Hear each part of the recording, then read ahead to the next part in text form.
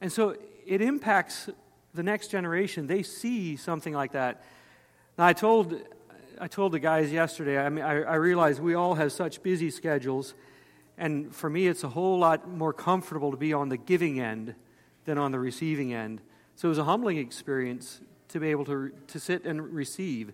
So to all those of you who were able to come, and I know not everyone could, and that's perfectly fine, but that's a beautiful example of how Christ's body works. All right.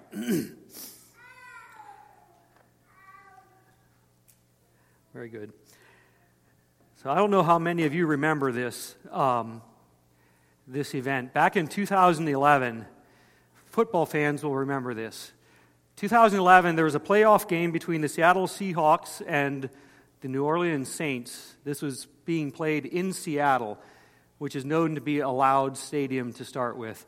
And in that game, I think the Seahawks' record was like 7-9. They were the massive underdog in that game. But in that game, their running back, Marshawn Lynch, broke loose for a 67-yard touchdown run. And if I remember right, he broke 7 or 8 tackles on that run. And during that run, which actually he scored a touchdown, which led to them to a major upset victory over the Saints. But during that run, the noise in that stadium was so loud, it actually registered on the seismic scale that measures earthquakes. The whole stadium actually shook. It was so crazy loud. So it registered on the seismic scale. The amount of decibels that were given out registered at 137.6 decibels, which is the equivalent if you'd be standing right behind a fighter jet taking off of an aircraft carrier. Absolutely deafening how loud it was. There was a family who was recording something with their phones 2 miles from the stadium, and you can actually hear the crowd on the video that they were recording. That's how loud it was. So my mind went to that story when I read our text for today. So if you have your Bibles, turn to Revelation 19. So this is the second to last. There's one more sermon. Marcus will finish up Revelation in 2 weeks. By the way, next Sunday, Phil Mast will be here. You saw that. It was announced. He's pastor at Dayspring Mennonite down in Virginia, the church where Mervyn Dawn came from, and Etta would have been part of that church at one point. So he's in the area, and he is willing to come. He offered to come and share with us. So he'll be preaching that Sunday morning.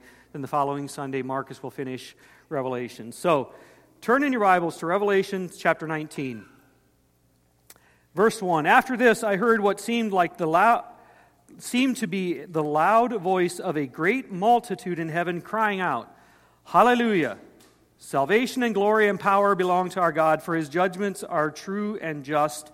For he has judged the great prostitute who corrupted the earth with her immorality and has avenged on her the blood of his servants. Once more they cried out, Hallelujah! For the smoke from her goes up forever and ever. And the 24 elders and the 4 living creatures fell down and worshipped God, who is seated on the throne, saying, Amen, Hallelujah. And from the throne came a voice saying, Praise our God, all you his servants, all you who fear him, small and great. And then I heard what seemed to be the voice of a great multitude, like the roar of many waters, and like the sound of mighty peals of thunder, crying out, Hallelujah! For the Lord our God, the Almighty, reigns. Let us rejoice and exult and give him glory, for the marriage of the Lamb has come, and his bride has made herself ready. It was granted her to clothe herself with fine linen and bright and pure, for the fine linen is the righteous deeds of the saints. And the angel said to me, Write this, Blessed are those who are invited to the marriage supper of the Lamb. And he said to me, These are the true words of God. Now I think the sound coming from heaven on this day is going to far outdo what anybody in Seahawks Stadium could ever do. It's going to not be heard 2 miles away, but it's going to be heard across the whole universe, the whole entire universe. What a day. This is the day, this marriage supper of the Lamb that he's talking about. This is the day when it brings to culmination God's whole plan of redeeming the world back to himself. This all comes together, and at the wedding feast of the Lamb, the multitudes are going to be crying out, and it's going to be like the roar of many waters and like mighty peals of thunder. We talked about the storm the other night, or from a couple weeks ago, that storm, how the lightning flashes. I mean, it was almost like daylight sometimes. It was just continuous. Sometimes you hear storms where thunder is like that. It's just this continuous roar of thunder, and it's heard everywhere. That's the sound that's going to emanate coming out of heaven on this day at the wedding feast of the Lamb. That's simply what we're going to talk about today, is that wedding feast of the Lamb. And I want to draw your attention to the words that this great multitude was saying, and specifically to the word hallelujah. Because this struck me as I read through this. The word hallelujah is used 4 times. But what struck me, and it seemed odd to me, this is the only place that this word is used in all the New Testament. The word hallelujah is not used anywhere else. In the Old Testament, it is used a lot in the Psalms, but a different version, it's halal, and it's translated praise most of the time. So it's there, but in the New Testament, this is the only place that it's used, and it's talking, and it's used in this context of the wedding feast of the Lamb, when the redemption of man is completed and the celebration is happening in heaven. And I was like, so why here? Now, I don't know if I'm sure this isn't the whole of it, but something I want to think about. It's said that the word hallelujah is almost universal across the world in every language. I don't think it's completely there, but in almost every language, when songs are sung in whatever language it's being sung in, when you come to the word hallelujah, it's the same word that's being sung throughout all these different languages. And one of the things that I've noticed throughout Revelations is when we come to the throne room of God, the multitudes of people that are standing around the throne and are worshiping are from every tribe, every tongue, every nation in the whole world. And the sound that is emanating from them is this word, hallelujah. It's praise to Jehovah. Jehovah is the one who saves, the Lord of lords, the King of kings. I don't know if that's the whole of it, but it's a beautiful picture. This word that is used across the world today is going to sound from the throne room, from every tribe, every nation, every tongue of all people. So I want to leave that, and I want to point us to this actual wedding feast. And it mentions the marriage of the Lamb in verse 7, and then again in verse 9. And that's going to be where we're going to stay the rest of our time here. Now, usually when there's a wedding coming up, the focal point of the wedding is usually the bride, right? A big deal is made about, and that's perfect, that's wonderful. But in this wedding feast, I want us to turn our attention to the bridegroom, because that is what this whole wedding is about. That's why this wedding even takes place, this wedding feast even takes place. It is because of the bridegroom. Now, if we've made our way through Revelation, we're all the way up in chapter 19, and if we have not come to this point, this far through Revelation, and recognized that Jesus is the exalted one through Revelation, then I think we're probably missing the whole point of the book of Revelation. It is about Jesus, the Lamb of God, being the exalted one. The bridegroom, that lamb, is the center of attention. We've noted that word lamb, the Lamb of God, numerous times. I don't know if you thought about it as we've gone through here. We talked about the power of the lamb, the sacrifice of the lamb. There's so many different ways that the word lamb is used. The lamb guides us to springs of living water. a total of 28 times in the book of Revelation, Jesus is referred to as the Lamb or the Lamb of God, the sacrificial Lamb. Why is that? Well, you could go back. John the Baptist, when he first lays eyes on Jesus, he cries out, "Behold," right, "the Lamb of God who takes away the sin of the world." Then John, in the Gospel of John, in the John writing Revelation, that seems to be the term, the focal term that he uses. But then when we get to Revelation, and it's this story of the Jesus being exalted, why does he use the word Lamb, the Lamb of God? When we think of someone powerful, something majestic and glorious, we don't necessarily think of a lamb. We think of the King of Kings, the Lord of Lords. In one place in Revelation, I think it's in chapter 5, he is called the Lion of the tribe of Judah, the Lion of Judah. There's a song we sing about that. There's songs that are sung about that. But that's the only place in all of Scripture that it refers to him as the Lion of Judah. And then it immediately follows up that claim or that proclamation of Jesus as the Lion of Judah. And he says, right after he says the Lion of Judah, and then Jesus comes into view, and it's the picture of a lamb as one who has been slaughtered. That is the picture that is given. So why, in this moment, this wedding feast, in this moment, the greatest celebration in the history of the universe, the greatest celebration that we will ever be a part of, when God's plan of redemption reaches its culmination, why does he call it the marriage feast of the Lamb? So I just want you to turn your focus on the Lamb. Jesus is the only everlasting sacrifice for sin. In the Old Testament, when in the book of Exodus, he was the one, the lamb that was sacrificed, where the Israelites put the blood on the doorposts and the lintel of their homes, pointing us to Jesus. He was a sacrificial lamb throughout all of the Old Testament, the perfect lamb that had to be sacrificed for the sins of people. Spurgeon says this, "In the whole of his life and in his death, he was no lion, he was no beast of prey,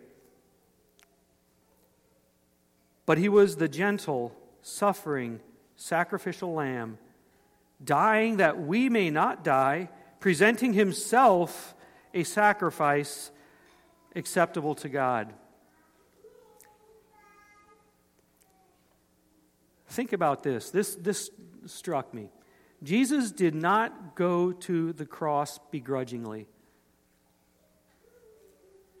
Yes, he wrestled in the garden, but he did not go to the cross begrudgingly. He knew what lay before him, and yet Scripture tells us that for the joy that was set before him, he actually endured the cross. Jesus, I would suggest to us this morning, Jesus delighted to be the sacrifice for your sin and for my sin. It was a delight for him to endure that cross. The thought of spending eternity with you made all the suffering and the ridicule, the mocking on the cross worthwhile, because he loved you and I so much. So the Lamb of God is not a lowly title, but rather, I would suggest that it is the most glorious title that we can ever give to our Savior. And was there ever a moment when his glorious love was more evident than when he went to the cross for you and I? The just for the unjust, that we might live, as Peter writes.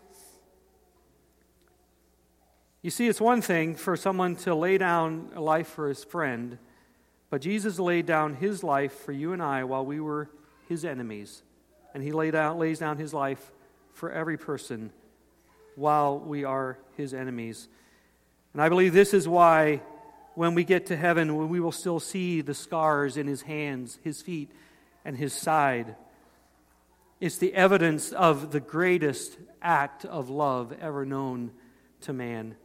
And so because of that, I believe that to be introduced at this wedding feast of the Lamb, it is to be introduced to his bride, to the church, as the sacrificial lamb brings nothing but joy and gladness to his heart.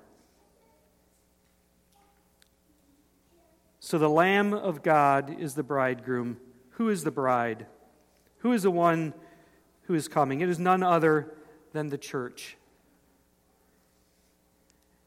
And I'm going to skim through this pretty quickly for the sake of time. But notice what it says about the bride. So the focal point is the Lamb, the bridegroom. But it says the bride has made herself ready. This is the end of verse 7. And then the second thing it says about the bride is it was granted her to clothe herself with fine linen, bright and pure. Now, I don't have to tell any of you, for sure you ladies, that when a wedding's coming up, for sure on the bride's part, there is a ton of planning and preparation going on. This isn't something that gets thrown together in the last 24 hours and you just quick go do it. Most of us men would probably be perfectly fine with that. But there's a load of preparation, so many little details that are taken care of, so many things that are looked through in the preparation for the wedding day. And we as a church, the bride of Christ, are called to live our lives in preparation for this day, this wedding day with the Lamb. So, how do we do that? What does that look like? How do we as a church, and I say we as a church intentionally because, yes, it's us as individuals, but the bride is known as the church. It's not just me, it's not just you, it is all of us, it is all of the church throughout history, and all of the church in the future are a part of this great bride. We live our lives that is focused on others. When one part of the body hurts, we all hurt. When one part of the body rejoices, we all rejoice. We're intentional in walking with Jesus every moment of every day. And we're intentional by opening our tables to those who do not yet know Jesus, inviting others to this wedding feast of the Lamb, this greatest celebration that we're supposed to be looking forward to. We invite others to join us. And notice what it says, that she was clothed, it was granted her to clothe herself in fine linen. It says the fine linens represent the righteous deeds of the saints, but fine linen also represents royalty. Someone who is clothed in fine linen, that would represented royalty, someone who was pure and given that place of royalty. And I was struck with the way it's phrased. I think the New Living Translation says she was permitted to wear this linen, this sign of purity, this sign of royalty. Now, who of us is worthy to wear something that represents that we ourselves are pure, that we are royal? We are only that because of the sacrifice of our bridegroom. That's the only reason that we can be clothed in that fine linen, and we are given a place of royalty. The end of chapter 19 talks about when Jesus comes back on his white horse and his army is with him. That's part of us. That's part of who we are. We will be ruling in the world. We are given royalty because of what the bridegroom has done for us. Now this wedding, in verse 7 it calls it the marriage of the Lamb, and in verse 9 it calls it the marriage supper of the Lamb. Other translations call both of them just the marriage feast of the Lamb. But this is going to be the grandest display of love and joy that we have ever experienced. We think a wedding now is a grand display of a bride and a groom expressing their love for each other, and we all get to be a part of that. That doesn't even hold a match to what this is going to be when we see Jesus face to face and the joy on his face as he welcomes us as his bride into that marriage supper of the Lamb, and the joy that he has in expressing in us being his bride. See, I often look at this day or think about this day and the joy that it brings to me, to us as his bride, when we actually see our Savior face to face, and it does and it should. But do you ever stop and think about the joy that it brings Jesus to bring his bride home?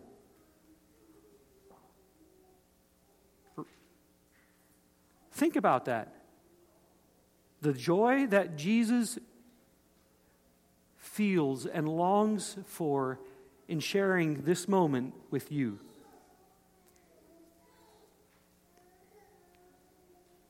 It's going to be a celebration like none other. So, in conclusion, if you were to ask any engaged person when their wedding is going to be, so this is June, let's say it's in September, I would probably put money on it that you're not going to get something like, 3 or 4 months down the road. You're going to get an exact day. It's going to be 91 and a half days or 92 days until our wedding. It's not this vague thing out there. If it's closer, you're probably going to be hearing hours, 52 hours, whatever, until we walk up and we become married. There's tremendous anticipation for the day. Now, obviously, we don't know when the day is that Jesus is coming to call his bride home. But with that same anticipation and even greater anticipation, we should be longing and looking forward to this day when we celebrate with our Savior. And God has given us a beautiful gift in reminding us of who we are and a reminder of this day that's in front of us. So in the end of Matthew, actually I'll come back to that. I want to close the service a little bit differently here. But the wedding ceremony that John talks about here, and the wedding ceremony of the people in John's time, the culture in which John is writing, I want to walk us through what that looked like, or what that, in many ways, what that looked like. And this comes from a lot of this from the teaching from Ray Vander Laan. If you guys know who he is, talks about the Jewish culture. Then there was another rabbi that I listened to talking about this. He was at Max Lucado's church years ago. I don't remember his name. But anyway, so in this time, in this culture, a cup of wine represented two things. It represented blood that was shed, and it represented joy. So keep those two in mind. The wine represents blood or a sacrifice, and it also represents joy. So in the Jewish custom of marriage, when a young man would see a young lady that he'd be interested in, usually this was set up and arranged by the father of the groom, but when he would see a young lady that he was interested in, and he would want to pursue marriage with that young lady, he would go to her and he would offer her a cup of wine. And in doing so, he is saying to her that this represents my life's blood. This represents my life, and I am giving it to you. If you take this cup, you will be mine. You will be married to me. And so if that young lady takes that cup and they drink from that cup together, it represents their very lifeblood, their very lives being given to each other. And in a sense, that ceremony would seal and cement their marriage.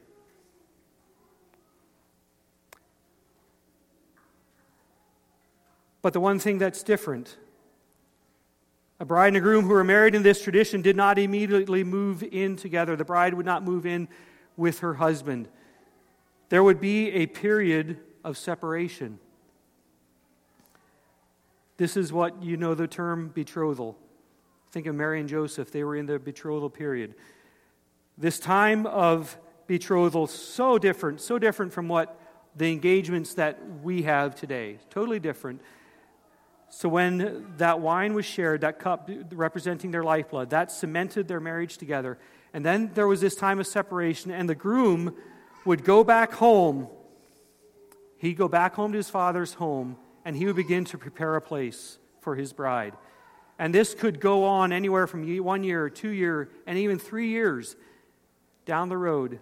And once he had his preparation done, the father would tell him, "You may now go and get your bride." And at that point, the son would set off with a procession of people. Often this happened at night with a torchlit procession going to claim his bride. And during during these years, 1, 2, 3 years, with this time when the groom is preparing the place for his bride, the bride is preparing herself for this moment, and she is watching and waiting. Do you guys remember, here just a little while ago, we went through the story of the 10 virgins, the ones who had their lamps lit, they were ready, they were waiting for the coming of the bride, or of the bridegroom. And the bride would be waiting for him to appear.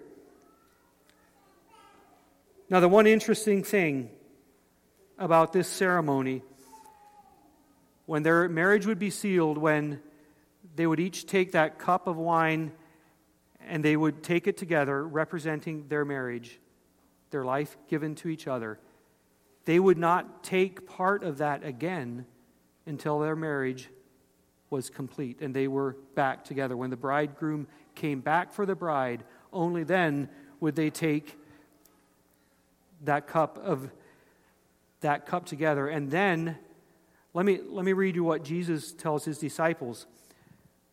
So in Matthew 26, when Jesus instituted the Last Supper, he tells them, "This cup represents my blood, my sacrifice for your sin." So the cup that represents the blood, and he gives it to his disciples. I think his disciples recognize what's happening here. This isn't more than just commemorating the Passover. This is, in essence, Jesus proposing and saying, "My life is given for you." And he does that for you and I. My life is given for you. And every time we take communion, we are telling Jesus, "This is my life given for you." But then Jesus ends it this way. He says, "I tell you, I will not drink again of this fruit of the vine until that day when I drink it new in my Father's kingdom." So the bride and the groom would not drink their cup together again, representing, it's that the first cup, time they take it, it represents their life's blood. The second time, it represents joy. This cup of joy. And then the wedding celebrations, for sure in their culture, this is probably something we could learn really well from, is a celebration like none other. Sometimes the ceremonies, yes, they're somber. I'm talking about our wedding ceremonies, but there needs to be celebration. Sometimes, man, I remember when we got married. Sorry, hon. This was such a serious, somber occasion. I was like, now I look back, it's like, dude, just cut loose. This is such a joyous occasion. And sometimes we make it this stiff, formal thing, and the ceremony is, but then it's followed with this incredible joy that's just poured out. And that is what we're going to be experiencing with Jesus, that cup of joy, when we take it the second time. And Jesus said the next time Jesus drinks from that cup, it's going to be with you and I, and it's going to set off a celebration that's going to be heard across the world. It's going to be a celebration like none other has ever been known.